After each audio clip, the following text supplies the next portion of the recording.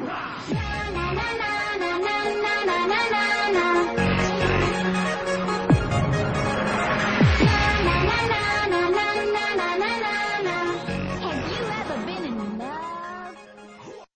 about a round of introductions? My name is Dycax. I am your host. This is Eldridge Song, Client Captain. And co-host. And yes. This is the Avenge 44, moderator. This is Fracture. Welcome, Fracture. Cool. So we move on to news in the world of Magic the Gathering? Let's. Alright. So first up, we're going to take this in chronological order, is the Knights and Dragons dual deck. It's going to be released on April 1st. The entire deck list for the Knights and the Dragons has been revealed on MTG Salvation.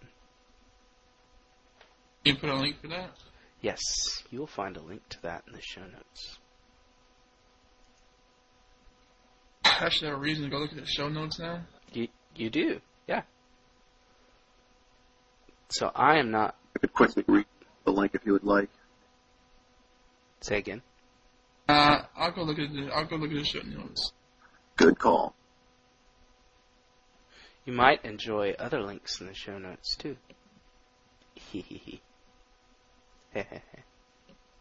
Doesn't sound good at all. Alright, so do we want to go through the deck list on these at all, or?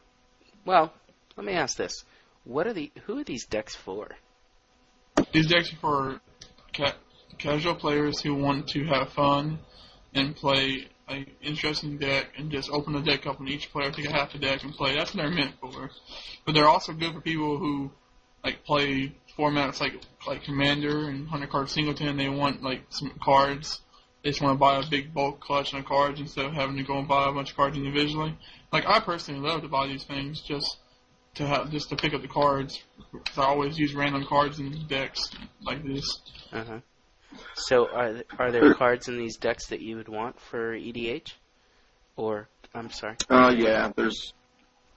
Night of Rurikari is the one that stands out. I mean, obviously that's the big one, and Night have. So that's a really good one. Luckstar Warhammer is awesome. You know, that's always a good card to have in a deck, in a commander deck, or even in any deck, really. Looking from this list, not a whole lot of stuff in the Knight deck, per se, because Knights are typically a aggro-type style creature type, but the Dragon deck, I'm sure, has plenty of stuff you would want to use in those formats. Well, the thing is, with some of the Knights that have come out lately, making a Knight tribal deck is actually kind of getting popular, and so there's several of them in here that you would want to pick up for that specifically. Yeah, I like Knights as a tribe, but the thing about Knights though is that they tend to make a lot of Knights that are just color hosers, like Silver Knight, White Knight, Black Knight. These Knights, all they really do is they're really good against a certain color and nothing else. The thing is though, with most of those, that they're very efficient. They usually for 2 mana, what you're getting is a 2/2, so it's, it passes the vanilla Grizzly Bear test, but then on top of that, usually you're getting First Strike or some other form of combat trick, and then a protection from a color, which those things all together is great to have just for 2 mana. And just looking from these, just like kind of skimming over his list, the Dragon deck seems like more of a seems like the one that I'd be more interested in picking the cards up individually for. If you're looking at the cards themselves. Really? When I looked at the Dragon list, I kind of thought they basically put together a pretty good Knight deck and then realized at the last minute, oh wait, there's supposed to be a second deck in this box. I mean, you get an O-Ring, you get a Griffin's Guide. I'm looking at the Knight deck. Yeah, the Dragon deck is kind of bad. You get a Bogardian Hellkite, but that's kind of been around a lot. And then you get alternate art for Seething Song and for Punishing Fire, but you get a lot of odd choices. Yeah, I guess you could say that. But I mean, you do get a Borgon Hellkite, which is an amazing card. You get a Thunder Dragon. You get Punching Fire. I mean, you get Ghost Fire. You get some alright burn spells and stuff. They could have probably picked a better list of dragons for sure. They could have picked dragons. That'd have been great too. Yeah, because I'm actually looking at this, and there's not a whole lot of dragons in this Dragon Star deck. The shamans and the one guy that makes them cheaper I can understand, but things like Cinderwall, Mudbutton Torch Runner, Firebelly Changeling, Bloodmark, like, why are these in here? These aren't dragons. These have nothing to do with dragons. This is just typical Wizards wanting to throw cards that nobody wants into a box. Wish when you click on the card, it would actually show you the new art instead of showing you the normal art for the card. Well, these links are to either the Gatherer page or they're to Magic Cards info, and those places don't have the new art yet because the sets aren't specifically out yet, so they don't usually put them up. Although the new art for the Knight of the Reliquary looks a little silly, but it's more anime-ish, I think, so if that's kind of your thing, then you might enjoy it. I can't see it very well, but it looks pretty cool to me. I don't like anime. Now, I agree with Fracture. I don't think it looks anime-ish, but I do think it looks kind of cartoonish. It looks more like Lorwyn style, sort of like the Kithkin art almost, sort of very fairy tale-ish, kind of. The other thing is that the Knight deck comes with some more multi-land things, or multicolor land things if you're looking for them. There's 2 grasslands in there, which are basically like the ghetto effect lands. But on the plus side, that Borgon Hellkite's pretty cool looking. Hellkite actually has a place in some decks, so that's actually a nice pickup. Yeah, he's a good commander card, actually. And he's also, he's just good in any deck that can actually get him out reasonably. Old school Dragon Storm decks would love to have him. Just put 4 copies of him out at one time. Goodbye, opponent. Yeah, he shows up in some Progenitus decks, too. Yeah, but if this thing came online, I'd probably buy it. I do overall think it's worth picking up on a dollar amount because the Knight of the Reliquary by itself is, I think, in the mid-teens as far as its value goes. Also, the Knight is only like $7 at most right now. Went down? Yeah. Overall, though, I think the amount of value you're going to get out of this is probably over the $20 you'd spend on it. Maybe, but I wouldn't be sure about that, honestly. Yeah, I'm not actually seeing a lot of money cards in here, really. Or, like, cards that are, like, worth more than a couple dollars a piece. So a lot of especially on the Knight side, a lot of these cards are just uncommons. Well, the thing is, if you look at some of them, the ones that I guess would be the quote-unquote money cards would be your Knight of the White Orchid, your Knight Exemplar, your Knight of the Reliquary, and your Luxodon Warhammer. Yeah, none of those cards are really worth that much. I mean, by far, the most expensive card in the entire thing right here is Knight of the Reliquary, and it's only like $6.75, I think, right now. I don't know. I just feel like you're paying a lot of money for, like, flavor and for some alternate art cards. Typically, though, if you're looking at how these all shake out, the dual decks that come out that have Planeswalkers in them generally tend to be a little bit better, and they have been getting better over the years. And then the ones that come out and don't have Planeswalkers in them all kind of fall within the same power and desirability level. This is very reminiscent of Phyrexia versus the Coalition, Elves versus Goblins, and the Angels versus Demons ones. And the fact that there was 1 or 2 cards in there you might want, and then a lot of stuff that you weren't really sure about. And they fit, they work. I don't know how well they work online. They work in paper because it's another box they can stick into Walmart to get people in. Well, this whole discussion is really just a big waste of time because this is a fake set. It's an April Fool's joke, people. The cake's alive, people. Yeah. But on a more serious note. Actually, I think the only April Fool's in here is that it's not really Knights versus Dragons. It's Knights versus random red stuff. Yeah. They keep getting us hyped up, or trying to get us hyped up for a Knights versus Dragon Star deck, but it's actually just a Turtles versus Tigers Star deck. The poor Knights are chasing windmills. Either way, a pretty unexciting dual deck, I think. So you mentioned one reason that you might buy these dual decks is to take a card or 2 out for Commander. And at PAX East, they announced some of the new Commander. Yeah, Nin the Pain, something or other, looked pretty cool. I'd like to look at those deck lists, too, if they have them out. They don't have those yet. They just have a couple of them spoiled so far. There's some interesting flavor coming out of those. They're trying to make some more multiplayer geared cards. And so you're getting things like Archangel of Strife, which is 2 white, 5 colorless, rare. Creature Angel flies, and as it comes into the battlefield, each player chooses War or Peace. Creatures controlled by players who chose War get +3 to their attack. Creatures controlled by players who chose Peace get +3 to their defense, and it's a 6/6 flyer. So it's kind of interesting that they're going to be putting more of these cards that you will literally only see in multiplayer games, because outside of that, the effect is not as good. Plus, they're going to be plugging some color holes with Commander, because as it stands now, you can make most colored decks that you would want, but your choice of generals for some of the off colors, like, say, red, blue, might not be as good, and there's definitely very few legends that would be like red, green, blue, and they're going to be kind of plugging some of those holes with the set, which is also going to help. Like red, white, blue has like maybe one commander. Yeah, basically, I think what they said was all of these decks, because they're making 5 of them, they're all going to be wedge decks. So you're going to get one commander in them that's going to be, like you said, red, white, blue, and then in that deck you will also have a blue-red legend and a white-red legend. That's pretty cool. I hope they'll have these online.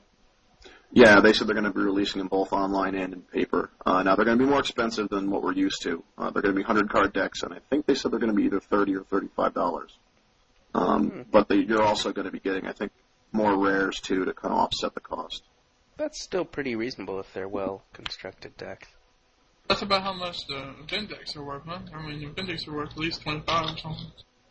Yeah, the other thing to keep in mind with these is that they are planning on releasing 50 total new cards for this Commander pack that will only show up in this set. They will still be legacy legal, they said, and they will be legal in Vintage, but they won't affect Standard at all. But mostly they're going to be multiplayer cards, like that one I mentioned, the Archangel of Strife. It's not a legend. It's one of the new cards.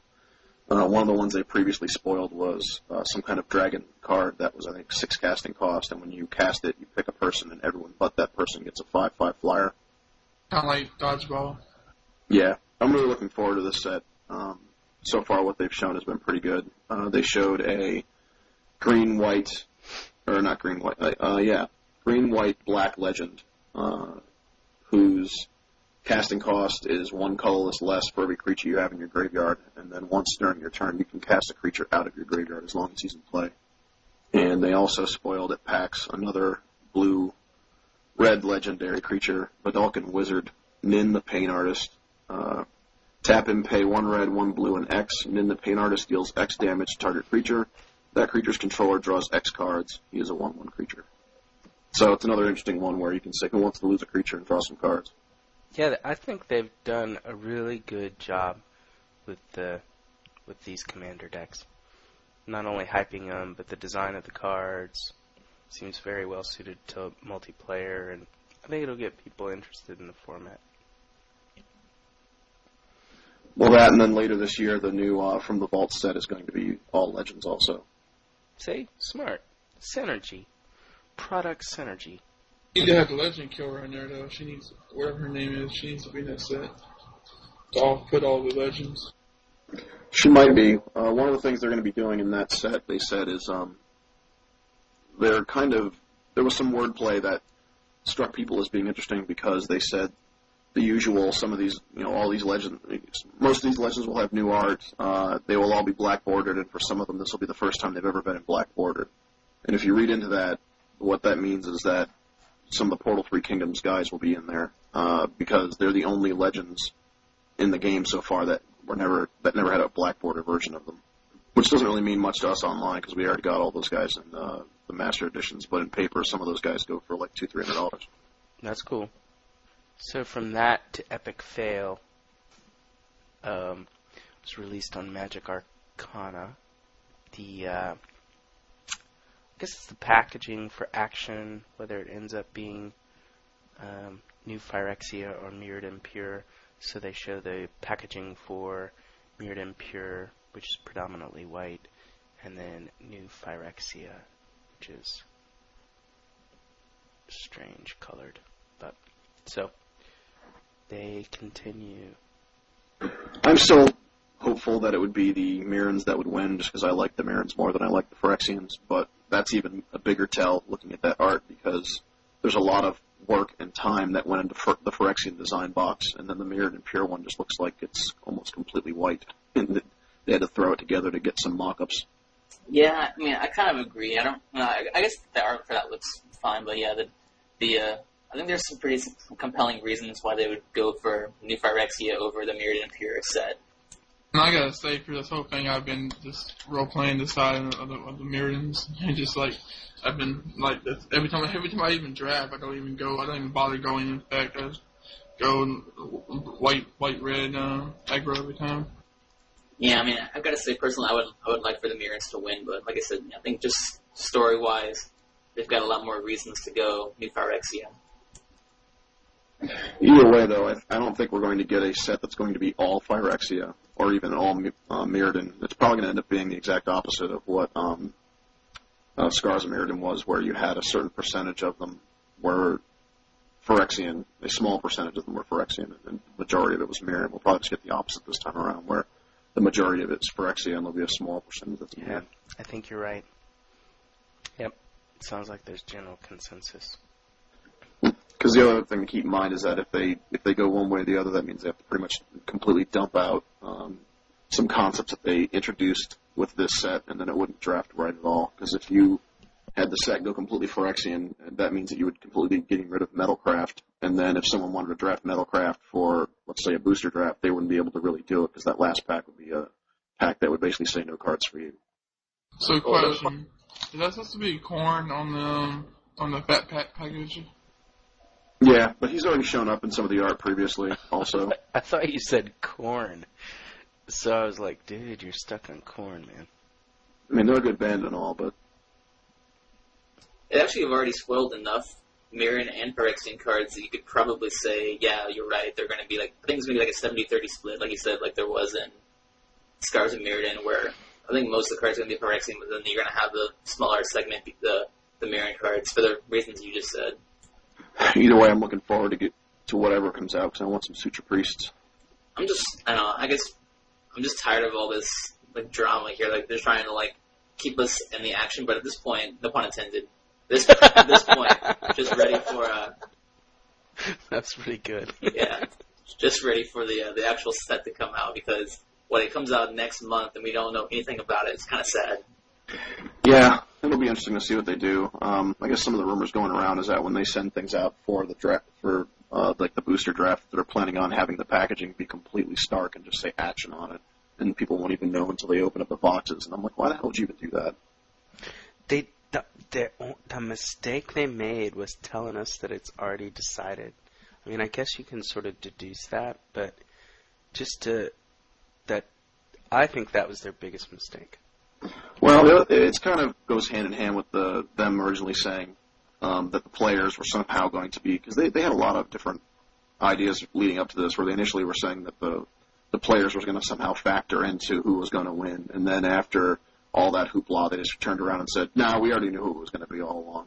Like, well, then why did you even tell us this other stuff? Yeah, exactly. I don't think telling us that it was already decided was their mistake.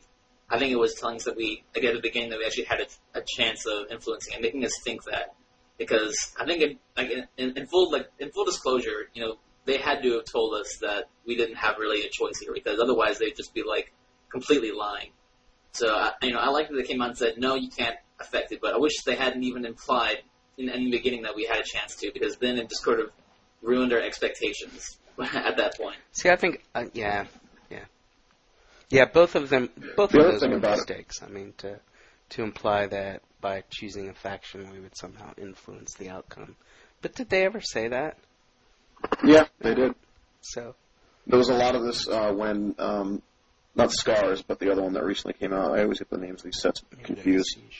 Yeah, when Mirrodin Besieged was on its way coming out, there was a lot of this choose a side kind of a thing. And I do remember them saying a while ago that you would have your choice of picking which side you wanted to fight for at the pre-releases, and that was going to somehow factor into what happened.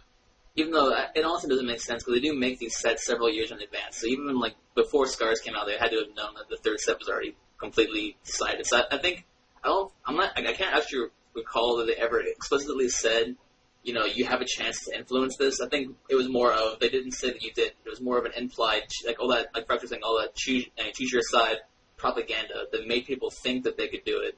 It was more of a sort of an implied, you can change the course of this war. See, I think that would, I think that would be okay, but we disagree, and we've had this conversation before, so.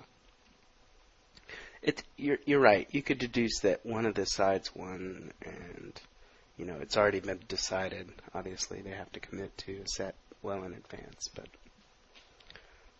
it's kind of like in the end, this whole thing just kind of makes me wonder why they did this in the first place. Because the whole idea of let's keep it a secret, and we're doing it for story reasons so that no one knows the outcome of this. Well, don't you want to do that for all of your sets? Because they're all an ongoing storyline.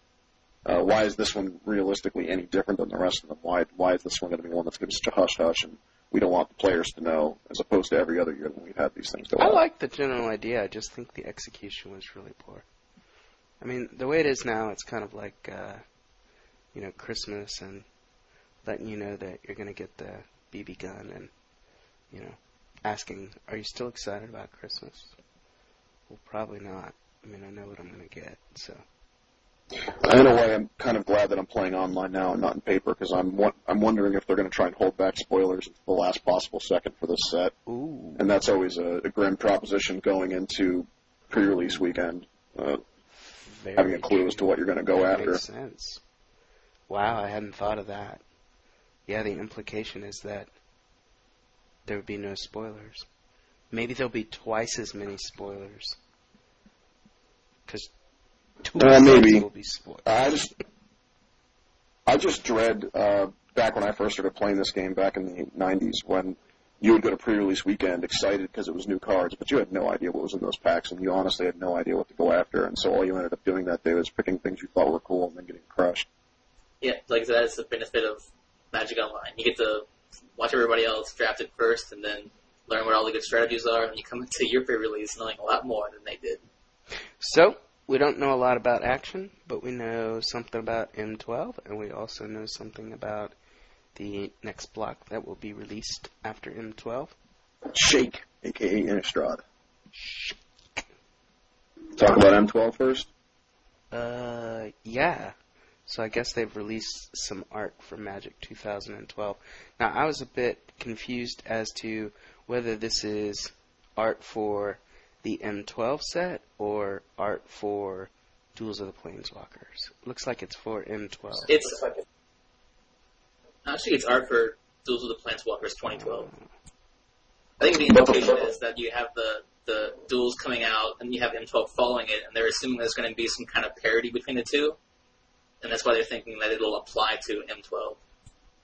The rumors I've heard thrown around are that the parity is going to be that they might start doing Duels of the Planeswalkers much like they are doing the M11, M10, and M12 sets, where every summer you'll get a new version of both. Cool. I'll do it. So it looks like Soren and Gideon are going to be reprinted in M12.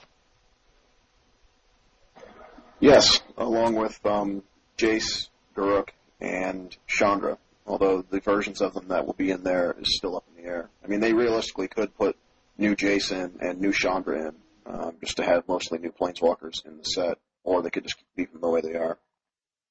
I don't know. I personally very much doubt that they're going to make any changes at all to the Planeswalker lineup. Do you mean that there will not be a Gideon and Soren, or that the actual mechanics behind these cards will not be different than they are now? Both. Oh. I don't think they're going to print a Gideon and a Soren in a core set, and I also don't think that they're going to change the abilities on any of these Planeswalkers. I'm not sure about that. I personally think that Gideon is more confusing than a Johnny is, so that is a good reason to not put him in the core set, and I do think that what's her name? Chandra? Liliana? No, Nissa. Yeah, Liliana. No, I was thinking wrong. Liliana. I think Liliana is a much better Planeswalker than Soren is. Specifically for his casting cost, it's a little out of whack. However, the thing to keep in mind, though, is that they have been printing those same 3 Planeswalkers for like 3 sets now. and it might be time just to rotate them. Yeah, but, I mean, to me, it doesn't seem like they wouldn't rotate just those Planeswalkers. I mean, I guess the thing is that I just don't feel like they would do that kind of change. Like, why bring out Liliana and bring out Ajani? I mean, those are two iconic Planeswalkers for their color, and leave in the other 3 original Planeswalkers, and then bring in 2 other ones that are just pretty much subpar. I just don't feel like they would do that to a core set. And I think, someone else mentioned, these, the rumor forums that, they designed these Planeswalkers originally to be, the most iconic characters possible for their particular colors. I mean, there's nothing more iconic for black than Liliana or for white than Ajani is currently. And it just seems strange that they would bring those guys out and bring in these other 2 Planeswalkers that are just, like I said, subpar, and they don't really have that much to do with their color, especially. Well, the only reason I can think of for doing that is that in the fall, if the pictures are to be believed, the Innistrad set is looking to have a new Liliana in it. So, I mean, they previously had Jace and Jace out at the same time, but they could be rotating Liliana out because they're going to have another Liliana coming out in the fall, and Johnny is going to be in the new dual deck coming out this fall. So, I think there are multiple examples though of them having 2 Planeswalkers of the same. I mean, both Chandras are currently legal and standard. Both Jaces. At one point, while both the Johnnies were legal just prior to the rotation. I mean, I just don't feel like that's going to be a limiting factor having both Liliana and Besses out at the same time. True. I guess it's more my hope that they will do something different with the Planeswalkers just because it's been the same ones over and over again. And whatever they do, it'll help drive the price of Gideon's down. I personally thought, you said, they have been reprinting the same, cycle of Planeswalkers over and over again. And at some point it gets kind of repetitive, but my thought was that they were ever going to change up the lineup, they would either not do it until all the Planeswalkers have been reprinted with a second version. They could reprint all the second versions of them, or they would do it with 5 completely different Planeswalkers. The fact that they're mixing and matching the old Planeswalkers and the new ones here in this picture doesn't seem right to me. Well, either way, we'll find out here in a few months. It's not too much longer, honestly, until the summer. Yeah, well, I mean, I guess, I don't know. I'm also not sure where people are getting, the rumor that they think these might be reprinted with different abilities, because, I don't think that, I don't ever think that Wizards is going to choose a core set as their medium for producing new Planeswalkers. Yeah, that's where they've been producing some other new stuff. That's where the Titans came from. That's where the newest dual lands came from. I mean, true, but just as Planeswalkers, I just don't think... I think the Planeswalkers are far too iconic, too big for them to be changing their abilities in core sets. You gotta admit that, in terms of, core sets, they have never reprinted, a new version of, a storyline character ever in a core set. True, but this new version of the core set, they've only been doing it now for 2 years, and this will be a third. So there's really no precedence. They've already kind of changed the precedence by having them go yearly and then have only half the cards be new, or half the cards be reprints as opposed to previously. Even including Planeswalkers in this core set was kind of a big jump when they did that in the first place. Yeah, I mean, I guess I can see it being remotely possible, but I don't think I would like it, honestly. I think what you said, the only reason why it might be good is because it would drive down the price of Gideon's. Potentially, if they printed the same one, but like I said, I think his abilities might be too complicated for a core set. I think that's probably what fueled the rumors of they might be giving new abilities to everybody, just because it would feel kind of odd to bring them in there because they're a little more complicated. And then if they're going to bring those guys in and leave them the way they are, then why would you have 3 other Planeswalkers, again, that are the same exact thing? Yeah, I mean, I guess this is why I think they're going to probably just reprint the same 5 again. The other thing to look at it as is where that art actually came from was the new Duels of the Planeswalkers. I know that we are an MTGO clan, but they're adding some new features to the Duels of the Planeswalkers game, one of which is the ability to play an arch-enemy game, and they haven't revealed too much about that, but it looks like you pick a team of people, and it's either going to be you and some friends locally against the AI, or maybe some other version of that, which is kind of interesting. It kind of changes up the way that plays out, and it looks like that the table they're going to have for that looks kind of interesting too, because it's a big octagon. Yeah, I saw that. That looks pretty cool. It would be nice if they still allowed you to edit your deck in that, but I don't think they're going to do that either. All right, I think that's enough about 2012. Yeah, man. So, the next block, Shake. The first set is Innistrad. You already mentioned it. Yeah, the set symbol, I think, is supposed to be a mirror image of the throne that they have what looks to be Liliana sitting on in the picture. It also looks kind of like a three-headed Hydra of some sort. All we really know about it is that they said it's going to be kind of a gothic/horror set, and we just have that one image of Liliana sitting in the throne, grinning, not having any of the plague scars on her that she's had in the previous versions of herself, and there's a dead body laying off to the side. Oh, that's why she looks better. There's no scars. No wonder. Yeah, so I guess the theory is she somehow cured herself of whatever the heck it was she had. Other speculation that's been derived from just the fact that she's going to be in that set is that there might also be a reprint of Garrick in this set, just because he's always chasing after her. And it also makes sense because they reprinted, or they made new versions of Jace in Zendikar, or in the Zendikar block, and also of Chandra in the Zendikar block. Yeah, that's the kind of rumor I can get behind. I think Garrick will probably appear in this set in some form. It'd be nice, too, because then at that point all of the original Planeswalkers will have had some kind of reprint, the only one of which wouldn't be able to then show up in a core set because of his reprint would be a Johnny. That's a lot of news for a week that seemed like it had no news.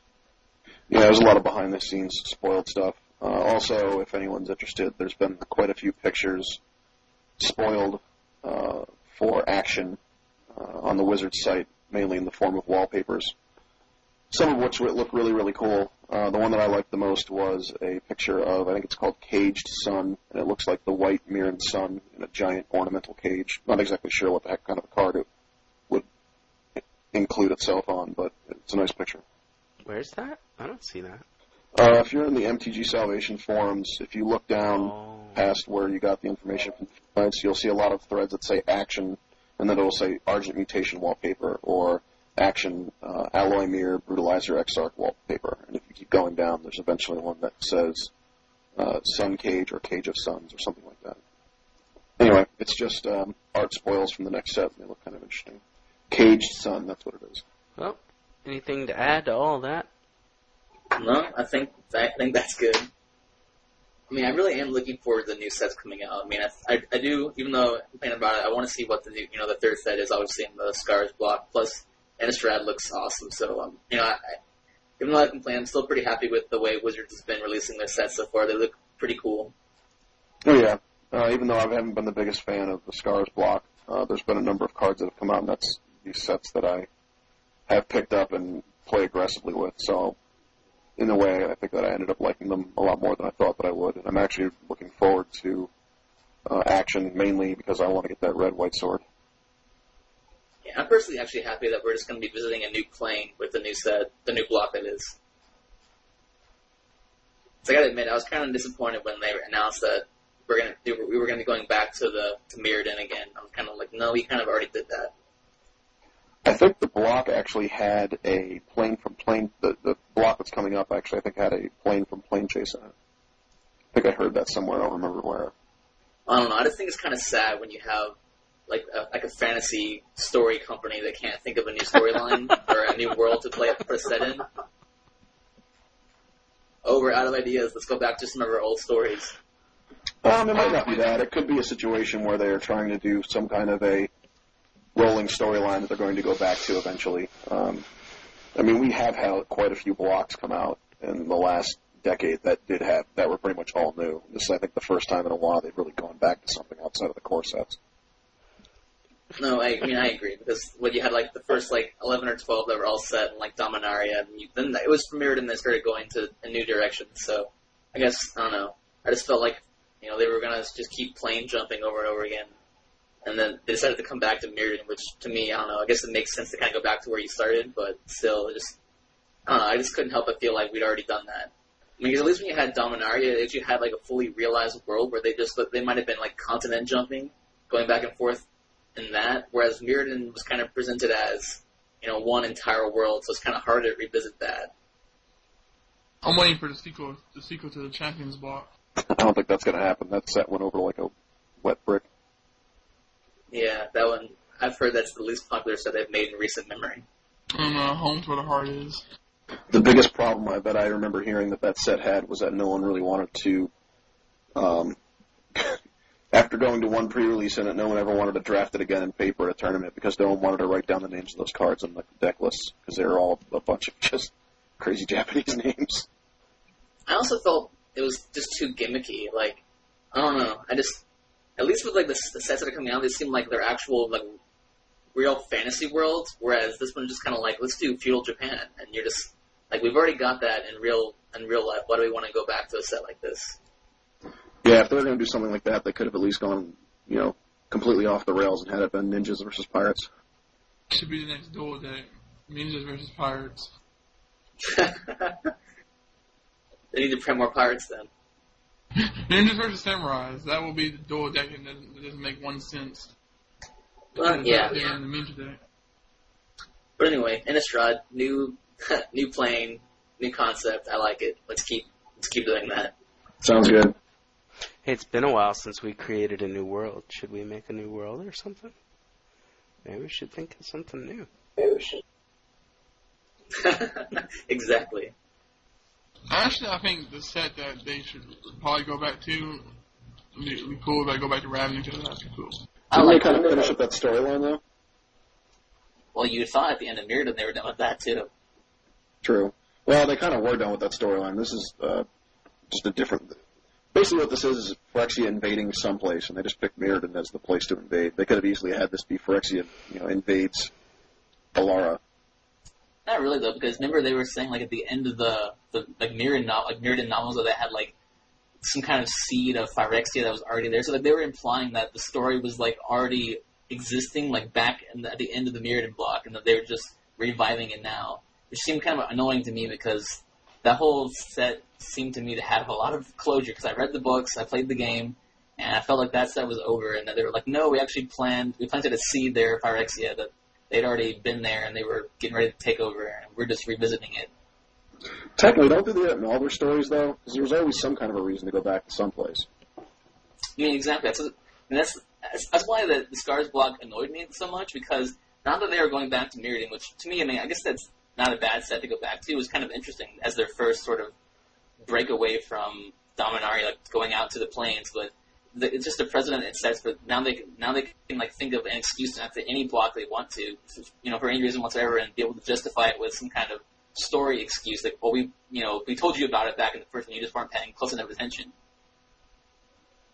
Well, you might eventually get that again with other sets too, because realistically, there's no way to really go back and have more slivers show up unless you deal with all of that information again. So far, the only time they've ever reprinted or made new slivers was in the Time Spiral block, which involved a lot of time travel in Dominaria's history in the first place. So theoretically, if they ever wanted to make any more Eldrazi, because they all are tied so heavily in the Zendikar plan, they'd have to have something to do with that. Just look at the Time Spiral block, though. That's the biggest excuse yet. Like, how are we going to go back to Dominaria? Oh, we're going to go back in time. I mean, just think about how cheesy that sounds, just on like a concept art level. You can always write your way into something, and no matter how it can be ridiculous as it can be, you can still write your way into it. It's like, oh no, Ursa's dead. Well, okay, well he just came back to life with a magic stone that that you have to rub 3 times. That work. Exactly, that's my point. That now that they've done this thing with the Mirrodin block, they can just pull out these ridiculous claims anywhere they want to. Now they just write like the Avengers, like write a new storyboard. In a way, though, I think Time Spiral actually did have a lot of interesting things in it, mainly because you got to see a lot of odd versions of cards with the alternate reality cards, like the black getting the Wrath of God instead of white, and then you also had some other things like instead of this legend becoming evil, he became good. So here's what the white version of him would have looked like. Yeah, the set concept was awesome because you had the first set, which was the past of Magic. You had the second set, which was the present, and you had the third set, which was the future. It was actually a really cool concept, set wise and card wise. Yeah, I mean, I agree with that. I just feel like the kind of tricks they're willing to pull to bring back old stuff and reuse old cards and old concepts just seems a bit far-fetched to me. And I don't know, have you read the novels for the Time Spiral set? This is some of the worst writing I've ever seen for Magic. It's kind of embarrassing. I haven't been able to read a Magic book after the Arena book back when it first came out. Yeah, well, the new ones have gone downhill. You should have to buy them now. Like, you used to be able to just get them out of backpacks, and then you actually go buy those things.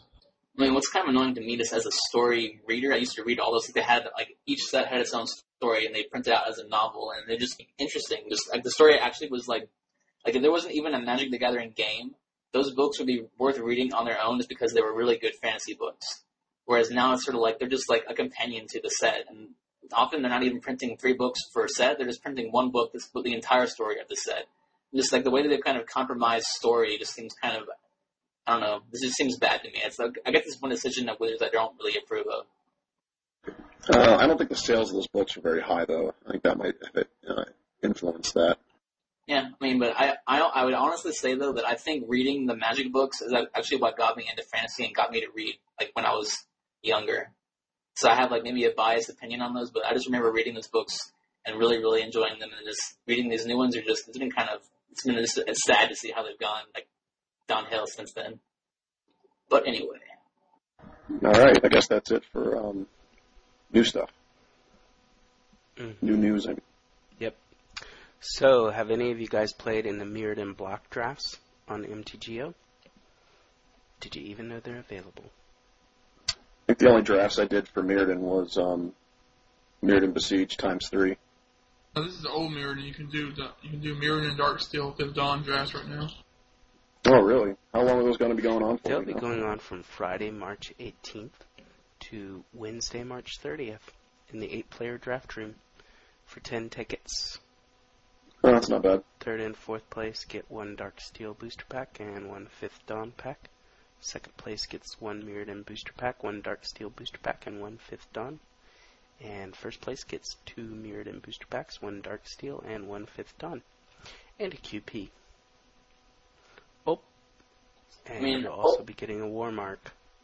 I guess they're going to still use those or something. Who knows? Probably for the 3rd set somewhere.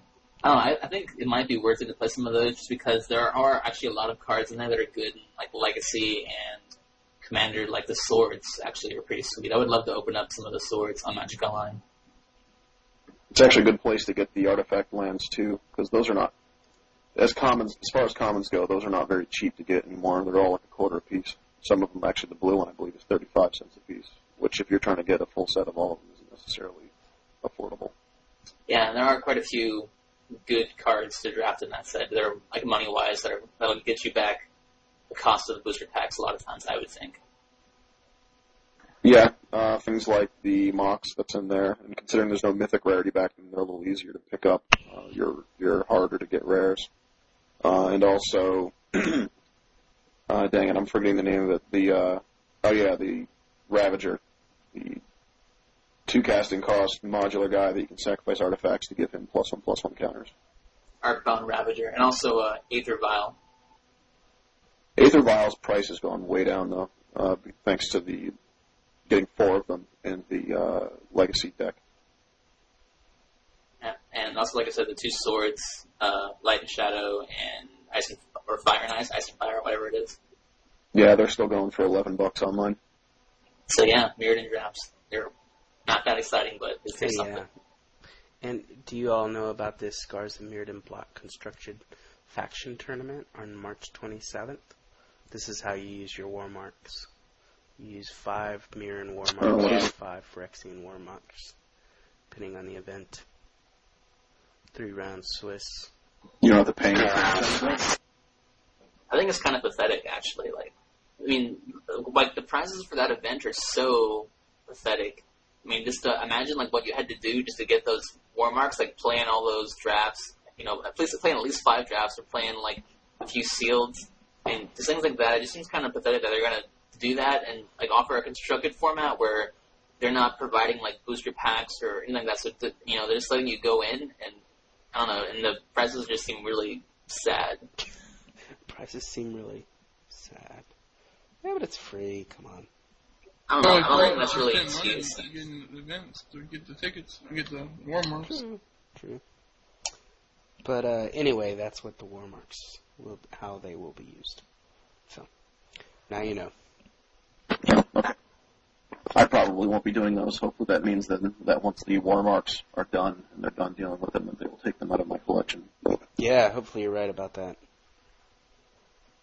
While they're at it, they can have my Planeswalker cards too, because I'm tired of them screwing up my filtering when I'm making a deck. Yeah, I agree with that too. Do you guys actually own any of those Planeswalker cards that were made?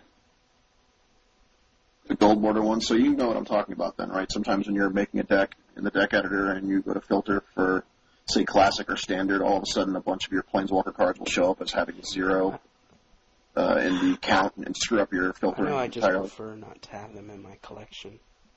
They're fine for what they do, and as a format, it actually would have been interesting if they had supported it in some way, shape, or form, because it does give everyone equal footing to make decks with. It's just, they drop the ball with that, and then the fact they are screwing up the deck editor just makes them almost even worse than worthless. I don't even want them in my collection anymore. All right. I'm sorry, I'm just checking out the license for Angelic War so that I can make my Seraphim Clan t-shirt. And I'm actually trying to figure out if we even need a license, but I'm not a lawyer, so. Well, I need more non-commercial use, though, if I make my own t-shirt, and even if I gave you one, but I guess if I sold them, what if I sold them at cost? That wouldn't be commercial. No, it wouldn't. Awesome. I'm going for it. So what do you want this t-shirt to say? I'm thinking black. Think black? Black t-shirt? I don't know. I don't really like black, to be honest. Neither do I. So, what color do you like? Just make it like tie-dye, or like all 5 colors of magic. If it's going to be Seraphim, then the angels typically are white. Wouldn't it just need to be a white t-shirt? What do you think of that, Eldritch? I don't know. I mean, white or black just seems to me to be a little bit tame. Like, I would prefer to, like, have some kind of other color there. So, like, I don't know. If I was going to take, like, a color, I'd look at the palette that, I really love the color scheme on our main page. I think that came out very awesome. Not to toot my own horn there, but, I definitely think that, like, a goldish yellow color from, like, the front page would look pretty sweet, or, like, some of, like, the blue highlights from, like, the Platinum Angel would look cool as a color. Mm. Or a solid color scheme from an angel card would be cool. What about just... Does it have to be a solid color? Just a taupe? Yeah, but I like gold, like goldish yellow as a color for a t-shirt would be kind of cool. It's kind of eye-catching, and I don't know, not that hard to print things on or find. Just do it like a silverish color. Or we can be really bold and just go with the purple shirt. Oh, tie-dye, dude. Just like red, white, yellow, red, white, black, green. Just mix it all together and make a shirt. Tie-dye is the worst invention ever. So no, never. Vetoed. Or better yet, make 5 different shirts for each of the sub-clans and have them be their corresponding colors. That'd be So cool. I'm thinking a couple of different ideas. Just keep it simple, right? Obviously, simple, clean, right? Who said keep simple? We like things complicated over here. Yeah, exactly. I think the simpler it is, because like I went through like when we were making the website and all that, like Blake Dogman was really like drilling me on the whole make it simple because people are just inherently like things that are to be like easily understood. So I think just Seraphim, our website address, Magic Online Clan somewhere on there, maybe a picture like our logo or something, and then that should be pretty much What's the logo?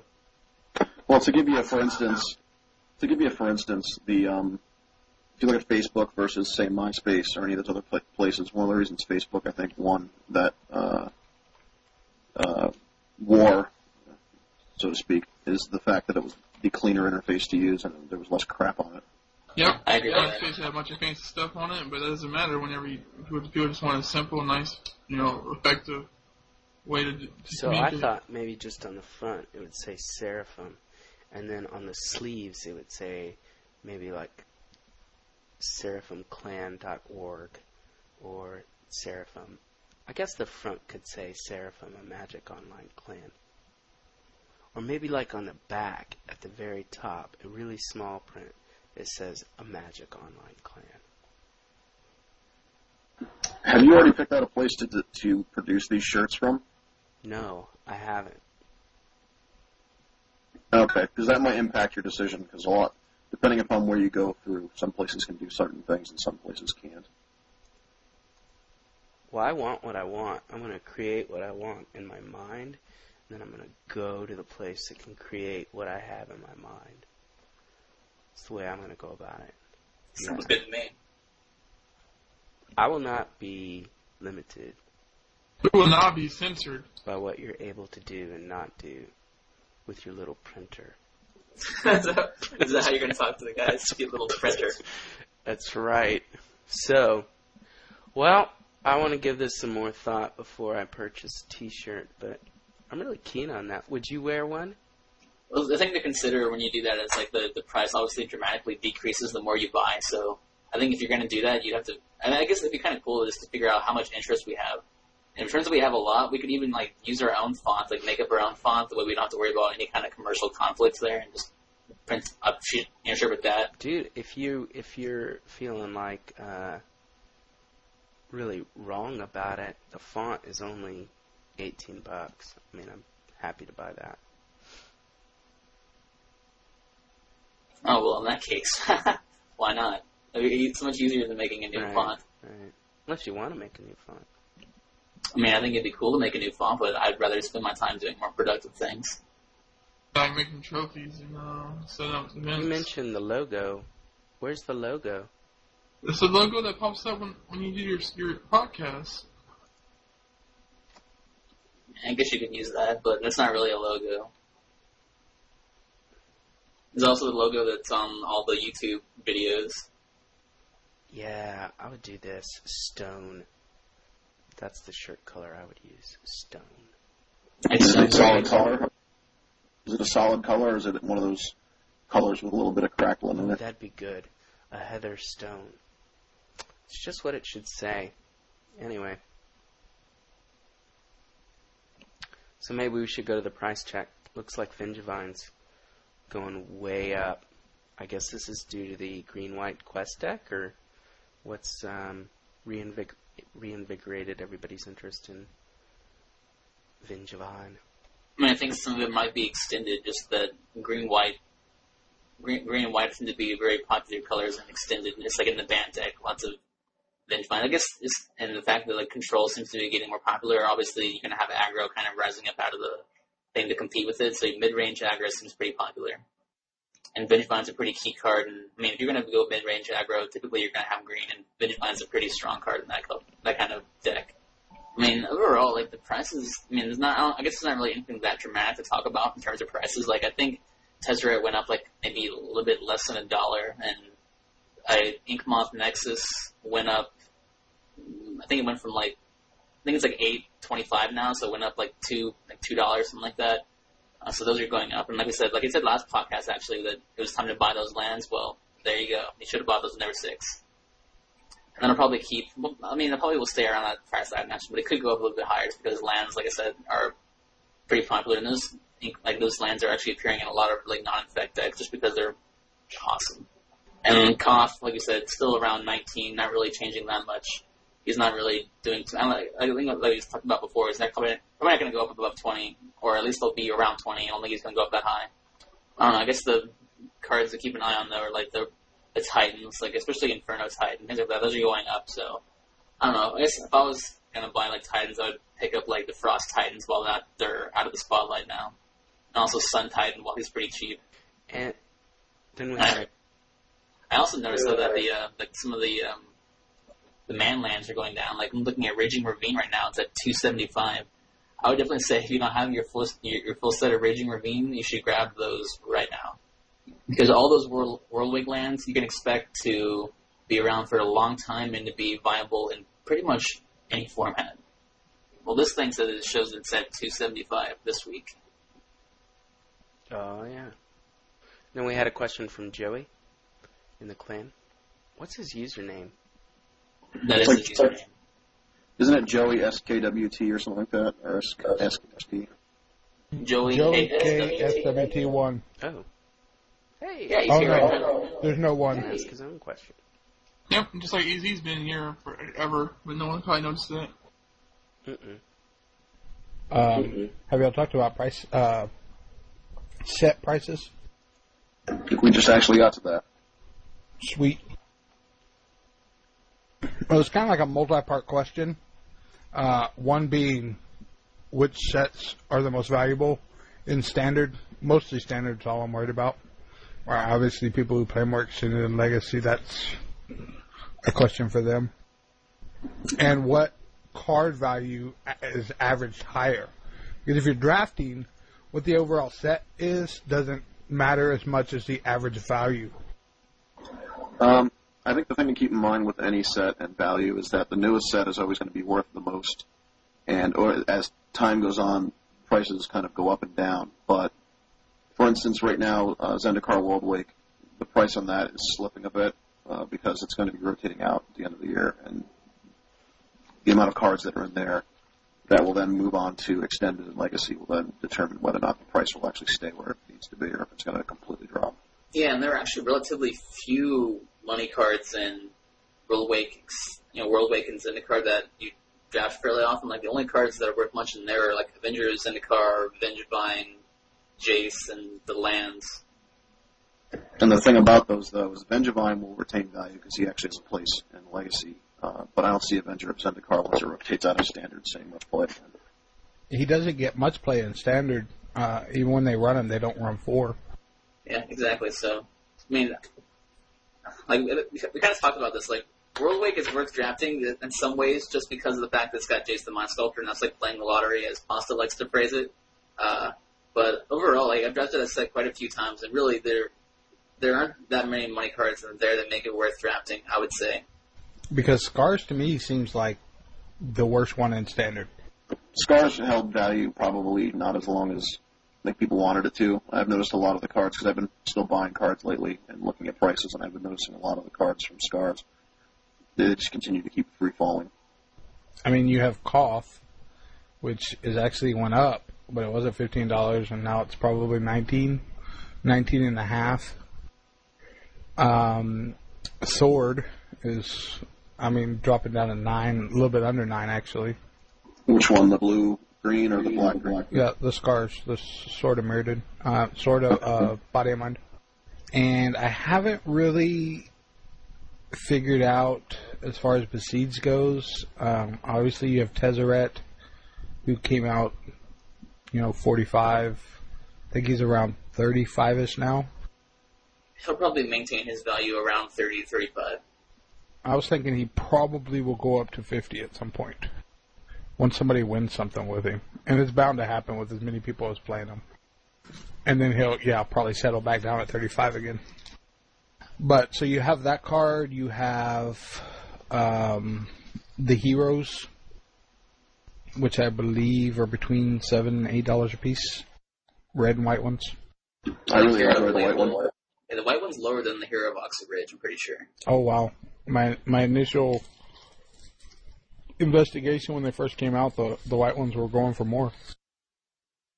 The red one has more immediate impact, which is what red decks want. The white one is good. I do like him. But I think red deck has been aggressive lately in trying to find the right mix to get its red deck wins back. Well, I played in a tournament last night, and a guy went... all he had, I burned all his creatures. He had 1 step links. I was at 16 life. He played a fetch land and Hero of Oxid Ridge, and I was like at 8. Or popularity of Hero of Oxid Ridge is also going to affect cost price drop, or the same casting cost drop. Yeah, so I mean, he's better in aggressive decks, which is typically what they're played in anyway. Boros is like one of the top standard decks right now, and they really don't want Hero of Bladehold because it's just too slow, and they need the Oxid Ridge to get past like all the Squadron Hawks and all the 1-drops that are like all the 1-powered creatures and things that are going on right now. So he's actually a much higher impact card, though I can potentially see, depending on how like what the third set does and what even the sets after that do, I could see Bladehold creeping up, just depending on what like the meta looks like. But right now, the Oxid Ridge is definitely more relevant currently. And part of that might be Stoneforge and Squadron Hawks are the right cards you put in your deck right now. Exactly. But like, okay, so isn't so like when you go to draft, obviously you only get to draft one pack of Besieged, and it's probably worth more than the cards are probably worth more than Scars. To me, it seems like that. I don't know. Yeah. I think it could also just be that they're newer. Although we did get those Besieged drafts, and I honestly liked those a lot more. Like what? Let's just go through the relevant cards and Scars. Like, what are the sort of Body and Mind, Venzer, Elspeth, Koth? Like the only real cards in that set that are even remotely worth anything. And only one of those is worth more than $10, which is Koth. Elspeth's at like. She's at like 8. Venzer's at maybe like 11. Possibly. Nah, I bought one for $9 yesterday, and there was a few of them at that price. Did the Mox finally drop down under $10? I haven't really been paying attention to it. No, it's at 12. Alright, so Mox is another good one. The Mox is kind of a staple to have 2 or 3 of in your affinity decks. It'd be worth even more if it wasn't legendary. It'd be worth twice as much. Well, yeah, but then it would be broken. Yeah, because it'd be twice as good, at least. Yeah, because if you open 2 of them in your hand, good game. Well, as it is, that's the reason why Affinity can afford to run more of them, because it's got a sack outlet. So it's like, oh no, I drew another Mox, I already got one in play. I'll just put another token on my Ravager and then throw this in play. I did notice that Skithirex was creeping up to $7. Yeah, so I mean, I guess if we're talking about sets to draft, I would say that none of the sets right now look that good to draft. But if I had to choose between the Zendikar block or Scars block, I would go with Scars for sure. What about M11? M11 I wouldn't draft only because we don't know what's sticking around, and whatever you draft in there, if any of it rotates out in the summer, you're going to be holding cards that no one's going to want to play with. Yeah, and the only relevant cards in that set are like Baneslayer and the Titans. Also, the other thing to keep in mind is that you're not just drafting for value, you're also drafting to have fun. And Zendikar Worldwake tends to be less fun than some of the other sets you have out right now as options to draft. What makes you say that? I draft for value. All right. Zendikar Worldwake, it kind of revolves around whether or not you get the right mix of cards in your draft, and if you don't, then you're screwed. But like, let's say, Rise of the Eldrazi, you had a lot of different types of decks you could build, so if you drafted, and you took an archetype and you're able to get, and you got the cards for it, you could still build and have fun. And the same could actually sort of be said for even the Mirrodin set, but it always seemed like in Zen Worldwake that if you were able to really get together a good ally deck, that you're going to crush everybody else, and if you're only able to get a smattering of allies together, that you probably weren't going to do as well unless you got just like a lot of bombs for some reason. I mean, it wasn't even about allies necessarily, though. I mean, the whole Zendikar thing was just about who could draft the most 2-drops. I mean, that's kind of what the whole format was about. Who could build the lowest curve and get out fastest. Yeah, I didn't draft much Zendikar. I mean, if I was going to go for like pure fun, I would just go back and draft Rise of the Eldrazi over and over again, because that was the most fun I've ever had drafting so far. Yeah, same here. What are the valuable cards out of that? Vengevine, Gideon. No, that's Zendikar. Oh, sorry.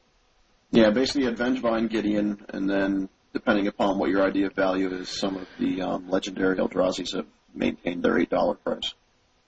I mean, but both Gideon and Vengevine are over 30 tickets right now, so I mean, that's not bad value either. And Rise just overall has a lot of really good cards in it. Yeah, you'd definitely be able to build more decks out of what you'd get, because you'd basically be able to draft your deck that you'd play. What's Eldrazi Monument? That's not in Rise of the Eldrazi. That actually came out of, I think, Zendikar. Yeah. But a few of the cards that you would get out of the Rise of the Eldrazi set, on top of being valuable now, will also retain value. Emrakul, unless they eventually do something to him ban-wise, he's pretty much played in every format at this point, as is Vengevine.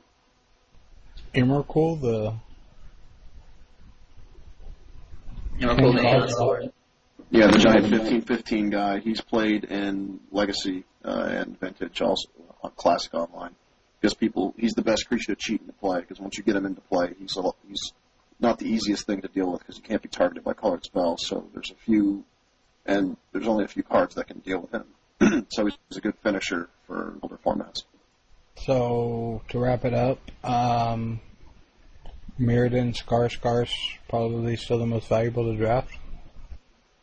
They'll retain the value because they're not going to rotate out at the end of the year. They'll won't rotate out until the end of next year, so they'll stay valuable for longer. Whereas in October, a lot of stuff that's in Zendikar World Wake might drop significantly just because it's no longer in standard.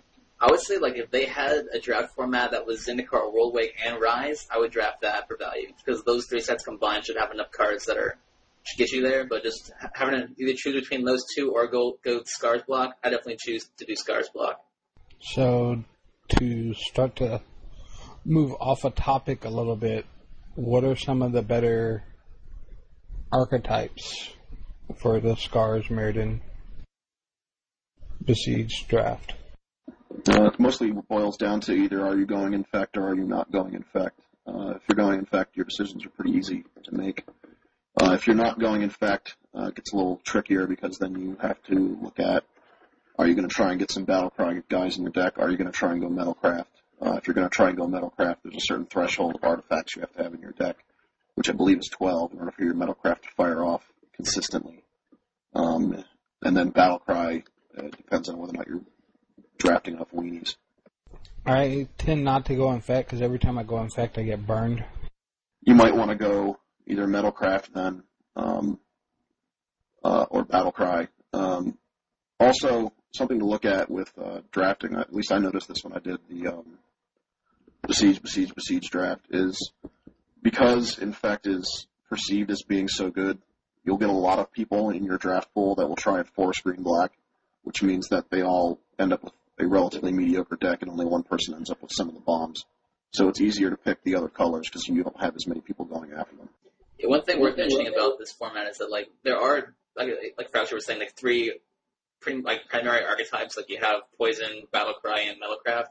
But there are a lot of variations of, like, those different archetypes. Like, if you just, like, straight up Poison, you can go, like, Black-Blue Poison and go, like, Poison Proliferate.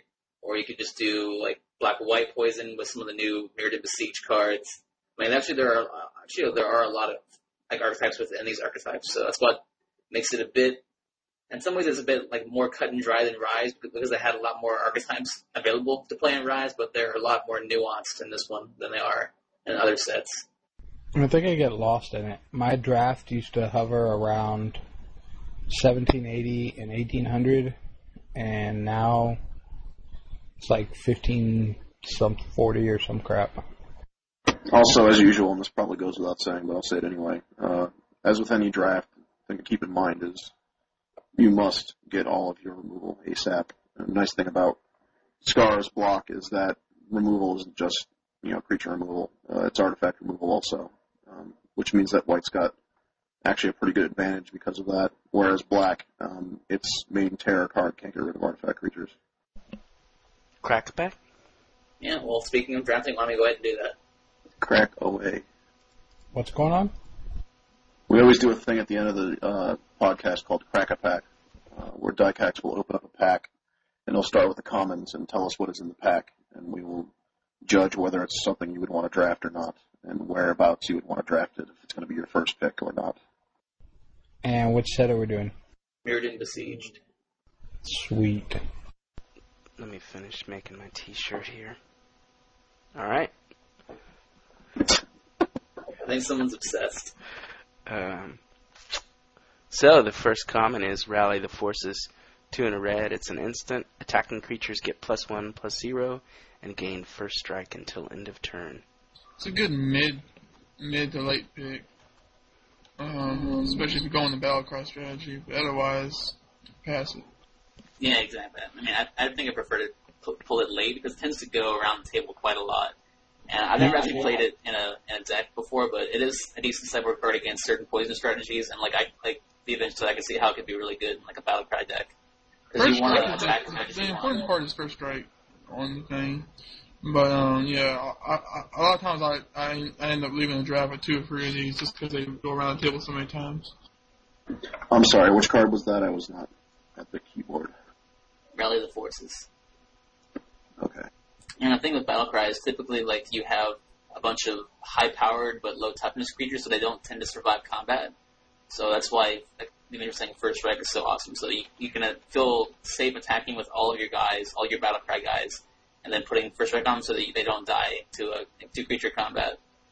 But yeah, late pick for sure. Working on my t-shirt. Alright, the next common is Locksmith Partisan, which is 4 and a white. It's a 3/4 with Battle Cry. Probably one of the worst Battle Cry creatures in this set, honestly. Yeah, I've ended up with 7 of him just because when I was doing primarily white drafts, I would always pick him because he was the only white card left in the pack to pick, and there was nothing else for me to hate draft, and I never played him. So yeah, very late in my opinion. Probably, I would not play him in most decks unless I really had to. You don't really want a 5 cast and cost 3/4 creature that does nothing for himself. This is my first attempt at a t-shirt. It's not exactly what I was going for. Oh, this is Crack Up Hat.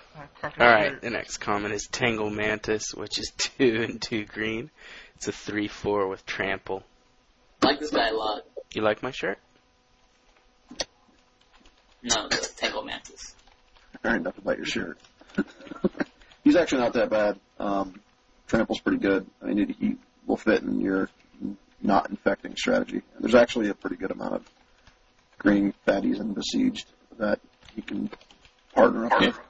I've even seen him in fake builds just because he's a nice good creature, and a lot of times he acts as a wall. He just sits there and makes your opponent not want to attack while they're attacking you with your infect guys. Yeah, my favorite archetype in when I was drafting triple mirrored and besiege was like blue and then green. Like blue-green just is amazing, and Tangle Mantis with like the Fanger Marauders is that whole the big green creatures archetype is just, I like that a lot, and that's a pretty sweet creature. It's a really efficiently costed, and he's pretty good at attacking and being defensive at the same time. Actually, now that I think about it, any creature in this block that has Trample is actually at a larger benefit than any of the other ones, simply because of the amount of equipment that's in the block also. And the amount of one toughness creatures that can be created via the multiple token generators and mirrors as chump blockers. So it really helps. What would you say, Easy or Song? What's key to those big dinosaur decks to keep from getting just blown out by a quick deck? I think when you draft those kind of decks, there's the tendency to pick up creatures too early, like especially the higher costed ones. So like you tend to pick up way too many 6 drops, way too many 7 drops, and really neglect like the lower curve. And that's why you're kind of saying like the whole idea really is just to like ramp up to those kind of decks. So like you really need like those Viridian Emissaries. You really need like the ramping spells, and you need to have a full curve. You just can't like mass up on those big guys, because most of the time when you get those kind of archetype going, you can always find big creatures. Like your 6 and 7 drop spot, you're never going to have trouble filling that up, because there are always going to be cards coming around to fill that up. I mean, there are only like maybe 1 or 2 cards that ever pick up early for that kind of drop, and that'd be like the Fanger Marauders. The rest of those like 6 drops could get late. Though what you want to concentrate on early is just picking up your mid-range guys, like your Tangle Mantises, your Viridian Emissaries, your removal, essentially especially like Mortar Pods and Burn the Imperials, and just things like to kill those, the fast start decks, the way you can actually survive to play your bigger guys. Another thing to keep in mind is that not only do you want a few cheap creatures here and there to help out your curve, but it helps if they either have come into play effects or leave play effects. Reading Emissary, as Song said, is a good one, because not only do you not mind him dying, you actually want him to die. And because he does 2 damage to your opponent when they swing in, sometimes it makes them not want to swing at you, because it's like, well, I'm going to trade with this creature, but he's going to get a land out of it, so maybe I want to attack him this turn. So that buys you another turn to get your fatties out. Blue also has a good creature from Mirror of the Besiege called Oculus. Yeah, another one that's like, yeah, go ahead and attack. I want to draw a card. And yeah, an Oculus plus Vivisection is an awesome combo. Oh, yeah. I'm not even going to let you attack. I'm just going to draw 4 cards. And our next common is Ardent Recruit, which is a 1/1 for 1. It's got Metalcraft, and with Metalcraft, it gets +2/+2. He's a fairly decent creature. He's good at that casting cost. He works well with white, especially in Merit of Besiege, because white's got that one other spell that allows you to drop 2 artifact guys into play, Mattress Call, as well as a bunch of equipment that's in this block that's cheap. Yeah, I mean, he's not a high pick, but if you can get the Metalcraft going, and you have, like, I think I'd like to play him in, like, Battlecry, Metalcraft decks, because he does fit your curve very, very well, because it's always nice to start off with a 1-drop and just you can get in probably, like, a few points of damage just at the beginning of the game because you get started so early, and eventually, like, late game, he's pretty good, a 3-3 for 1 is still pretty solid, but not a very high pick, I don't think. No, you'll see a lot of those coming around, so you'll be able to pick them up when you need them. And our next common is Concussive Bolt, which is 3 and 2 red. Ouch. But Concussive Bolt deals 4 damage to target player with Metalcraft. I've had people tell me this card is good, but I've never had very much success with it. I've drafted it before, and I just think it costs too much, and a lot of times you don't seem to get Metalcraft whenever you want to use it. With, I don't know. It just doesn't seem good to me. I think its Metalcraft ability is almost negligible. I've never seen anybody use that. What I've seen it used for is the extra bit of reach at the end of the game, because one of the problems that fast decks have is that sometimes if you get all your creatures on board, you attack, you get your opponent down to like 4 or 5 life, but at that point he's been able to stabilize and he's gotten rid of your stuff, and the control game is starting to work back in, and you kind of are at a loss. Anything that allows you to reach into those extra few points of damage at the end of the game is always good. I kind of disagree. Like, I actually have seen them use the Metalcraft ability, and that's especially relevant in the aggressive decks. To get in those, like, when the board starts to get cluttered, because they finally, get started, is when you really need this card, the way you can keep attacking and get your little guys back in there to, like you said, do that extra few points of damage. And I would never play this card in a deck that I did not think I had a chance of reaching Metalcraft in, because just as a direct damage for 4 for 5 is really, really weak. True, but it is direct damage. From what I've been noticing, the set doesn't have a ton of direct damage. This is funny. I was just realizing the flavor text on it is shock 1, all the rest. I liked it a lot in the very first sealed event I did, because I won 2 matches in a row just by having Metalcraft, having a bunch of guys out there at 16 life, and they're dead because I couldn't block. But then it severely started failing me. The next common is one I'm sick of seeing, and I haven't done that many drafts, is Cost Account, which is 5 and a black. It's a 4/4 when Cost Account is put into the graveyard from the battlefield. Each player loses 4 life. Terrible. Yeah, I think I would take a basic land over Cost Account. I think I'm going to do that from now on. I don't know how I got 3. I always end up grabbing like 4 of them just because it's like the last card in the pack, and I never run any of them in a deck.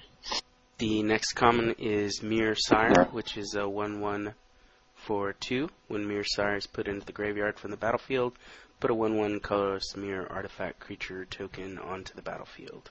I actually really like that creature because it's 2 creatures for 1, and it has some nice interactions with other things, like other not commons, but uncommons that you might see, like Piston Sedge. Because you can sacrifice your dude to equip one of your other guys, and you still have a dude. Yeah, and like Mortar Pod works well with him. I mean, they're like I said, like it's a very efficiently costed guy. 2 mana for pretty much 2 1/1s is awesome, and it's hard to kill.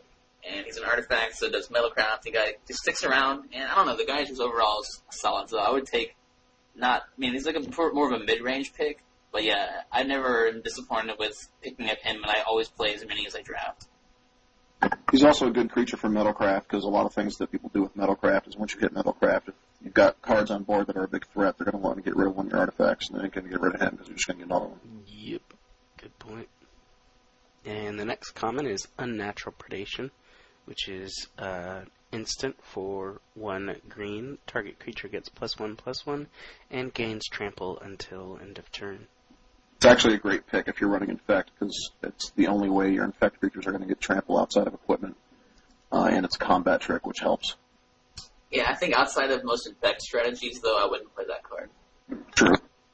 The next common is Priests of Norn.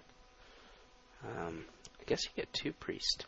So, 2 and a white, it's a 1/4 with Vigilance and Infect. Priests of Norn, I think, is something that when people first saw it, they undervalued it. But I started seeing it getting snapped up a lot more in drafts. It's actually pretty good because you have a creature that has Infect, which is, good in and of its own. Granted, it's only an infect for 1, but it slowly whittles down whatever creature it chump blocks, and it's got no attacking, and it's got vigilance. If you manage to get an equipment on it, it's even more of a pain in the butt. It's actually pretty good, and it's only 3 mana. I don't really care for that card. Well, it's an alright card, but it costs 4, right? I mean, it's 3. Okay, well, 3's not. It's still kind of a lot of mana just for 1 infect damage every turn, and then if it gets in a fight with another infect guy, it's like useless, and it totally just sits there and does nothing. Yeah, but it's Yeah, but there for a that's couple the point, turns, though. 1/4. I mean, the point of the creature is to pretty much sit there and do nothing. I mean, that's kind of its job. It's a wall. And it's probably one of the best walls in the format. That's what I'm saying, though. It only has 1 attack, so if it gets in a fight with anything that has effect, it has no damage to deal with. Let's think about it from this point of view. Turn 3, you get it on board. Turn 4, you attack with it. Is your opponent going to block it? Well, they're not going to block it with one of his 2/2s because now his 2/2 becomes a 1/1. So he's probably going to let it through and be hit for 1. Then when you attack next turn, well, he still has to deal with Priest and Orn. So you're going to attack him with a 2/2 that's going to get chump block by him? No, you're not going to attack either. So basically what you've done with your Priest of Norm, which is this crappy 3 casting cost creature, is you've made him not want to block and not want to attack with one of his dudes. Exactly. The card is sick, and I can't even tell you like how many like drafts I've played when I'm some kind of like aggressive like battle cry deck, and I'm thinking I'm doing really really good here, but he would really screw up my game plan if he drops a Priest of Norn turn 3, and typically they always do that, and then the game just like stalls out for a long time because that card can really just halt any kind of aggressive strategy just because the fact that you don't want to attack into it, and like Fresh was saying, you can't block, you can't attack, and you're just stuck there until you find a removal spell. And if you're going to run him, you're probably running the white infect strategy, and the white infect strategy is not very good unless you get equipment. Now, imagine getting a Flare Husk on him, or a Bone Horde on him, or, granted, Bone Horde's rare, but imagine getting a Piston Sedge on him. So now you have a 4/5 Vigilance Infect creature that you really don't want to deal with, because you're just going to have to deal with it every time you attack or block. And personally, I wouldn't only play Priest of Norn in Infect deck. I'd play him really in any deck that's playing white for the most part. Yeah, because he will chisel down anything that's not 4/4. And the next common is Serum Raker, which is 2 and a blue. It's a 3/2 with flying, and when Serum Raker is put into a graveyard from the battlefield, each player discards a card. He is a flyer. He's 4 casting cost. His other ability would be nice if it said your opponent discards a card, but because you have to discard a card as well, I think a lot of times it's just going to shot and make you discard a card. Yeah, but that's why typically whenever you use him, that's why you need to be paying attention to your land drop. So like typically late game, you just hold back a land and you don't play it. That way you have a card to discard if your Serum Raker dies. Like I like the card actually just because of the fact that is in some ways he's kind of like your Viridian Emissary or your Priest of Norn in that the opponent doesn't really want to discard a card either, so sometimes they'll just take 3 damage in the air to avoid having to discard a card. True. And it's not like Blue's got a lot of counterspells in the set you actually want to play. And moving on to the uncommons, the first uncommon is Sphere of the Suns, which is 2 colorless. It's an artifact. Sphere of the Suns enter the battlefield tapped, and with 3 charge counters on it. Tap it, remove a charge counter from Sphere of Suns, add 1 mana of any color to your mana pool.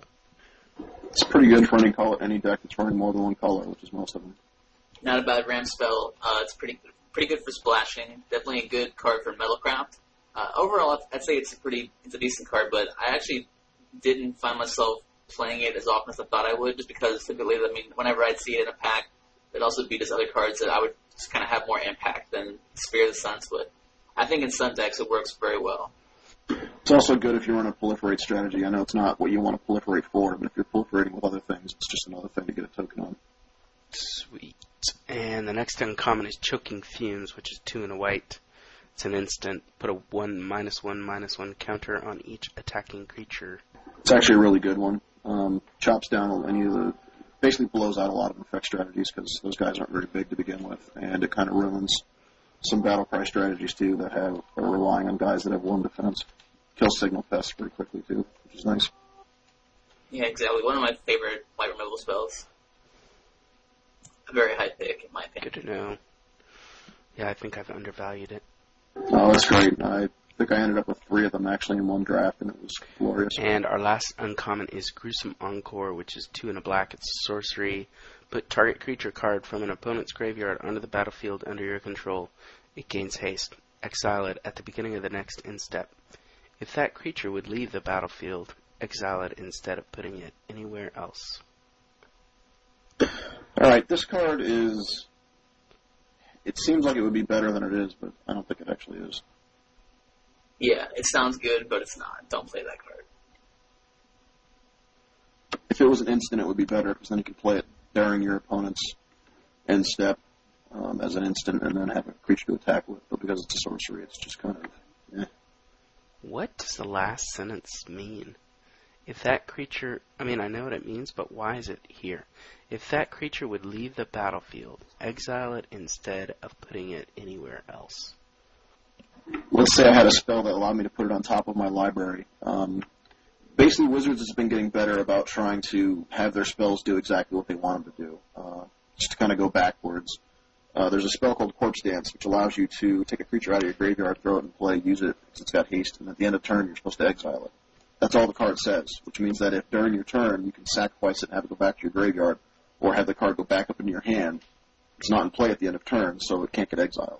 Unearth was a little bit better about this, in that it actually said whenever the creature would leave, if the creature's still in play at the end of turn, then you exile it, or when the creature leaves play. That's basically trying to get even more verbose about it and telling you that if you somehow manage to get this creature to leave play, it doesn't matter, it's getting exiled. It's really wordy. Kind of has to be, because there's so many ways you can cheat things.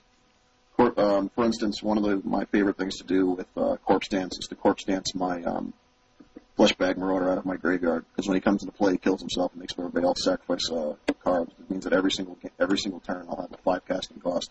Everyone sacks a creature spell. Yeah, that's pretty stupid. Alright, and I think we probably have our first pick here. It's a bomb. Rares tend to be. Not always. It is Massacre Worm, 3 and 3 black. It's a 6/5. When Massacre Worm enters the battlefield, creatures your opponents control get -2/-2 until end of turn. Whenever a creature an opponent controls is put into a graveyard from the battlefield, that player loses 2 life. Yeah. You know, it's funny though, because like going through the cards so far, this pack has been pretty crappy. Just overall, it's been a terrible pack. Like there's some okay cards in there, but not really anything good. Like this rare would really have to be pretty crappy for me not to take that over the rest of the stuff in the pack. As a kind of a story, I actually had a Massacre Worm in one of my Mirrodin Siege drafts, and or not my Mirrodin Siege draft, my Whole Scars of Mirrodin block draft. And I actually had a game that that was decided by me dropping my Massacre Worm, but I was playing a Infect deck, so my opponent didn't bother to block it the next turn, and I was able to do Instill Infection on it and swing in for the win. There you go. So Massacre Worm just by itself, awesome. Just an awesome card. So yeah, and the rest of the pack just being as bad as it is just makes you even more thankful that you got at least a good rare. And congratulations on getting a nice mythic. All right, well, I guess that's it, right? Yeah. It's been really good. It's been fun. I appreciate everybody joining us. Glad I could finally sit on one completion from the beginning. It's good to have you. I'm debating over if I want to join the Urza's Saga or Urza's Destiny draft or not. Yeah, maybe you'll luck out and get a laboratory. No. Isn't there a few money rares in there? Yeah, actually. I think it's called Laboratory. Basically, all of the legendary lands that are in the Urza's block are pretty high. Gaia's Cradle. Seraph's Sanctum, and is the other one? The other one's something Laboratory, isn't it? The blue one. Torn Academy, whatever it's called. That is Torn Academy. That one's the big one. Well, anyway, I'm gonna head out. So nice. Wait, did you see the T-shirt? The picture? Awful, yes, huh? I did see that. It's just the banner from the webpage on a guy's chest. All right, take it easy. All right, well, you keep working on that, guy. I'm gonna break out my sewing machine and make one.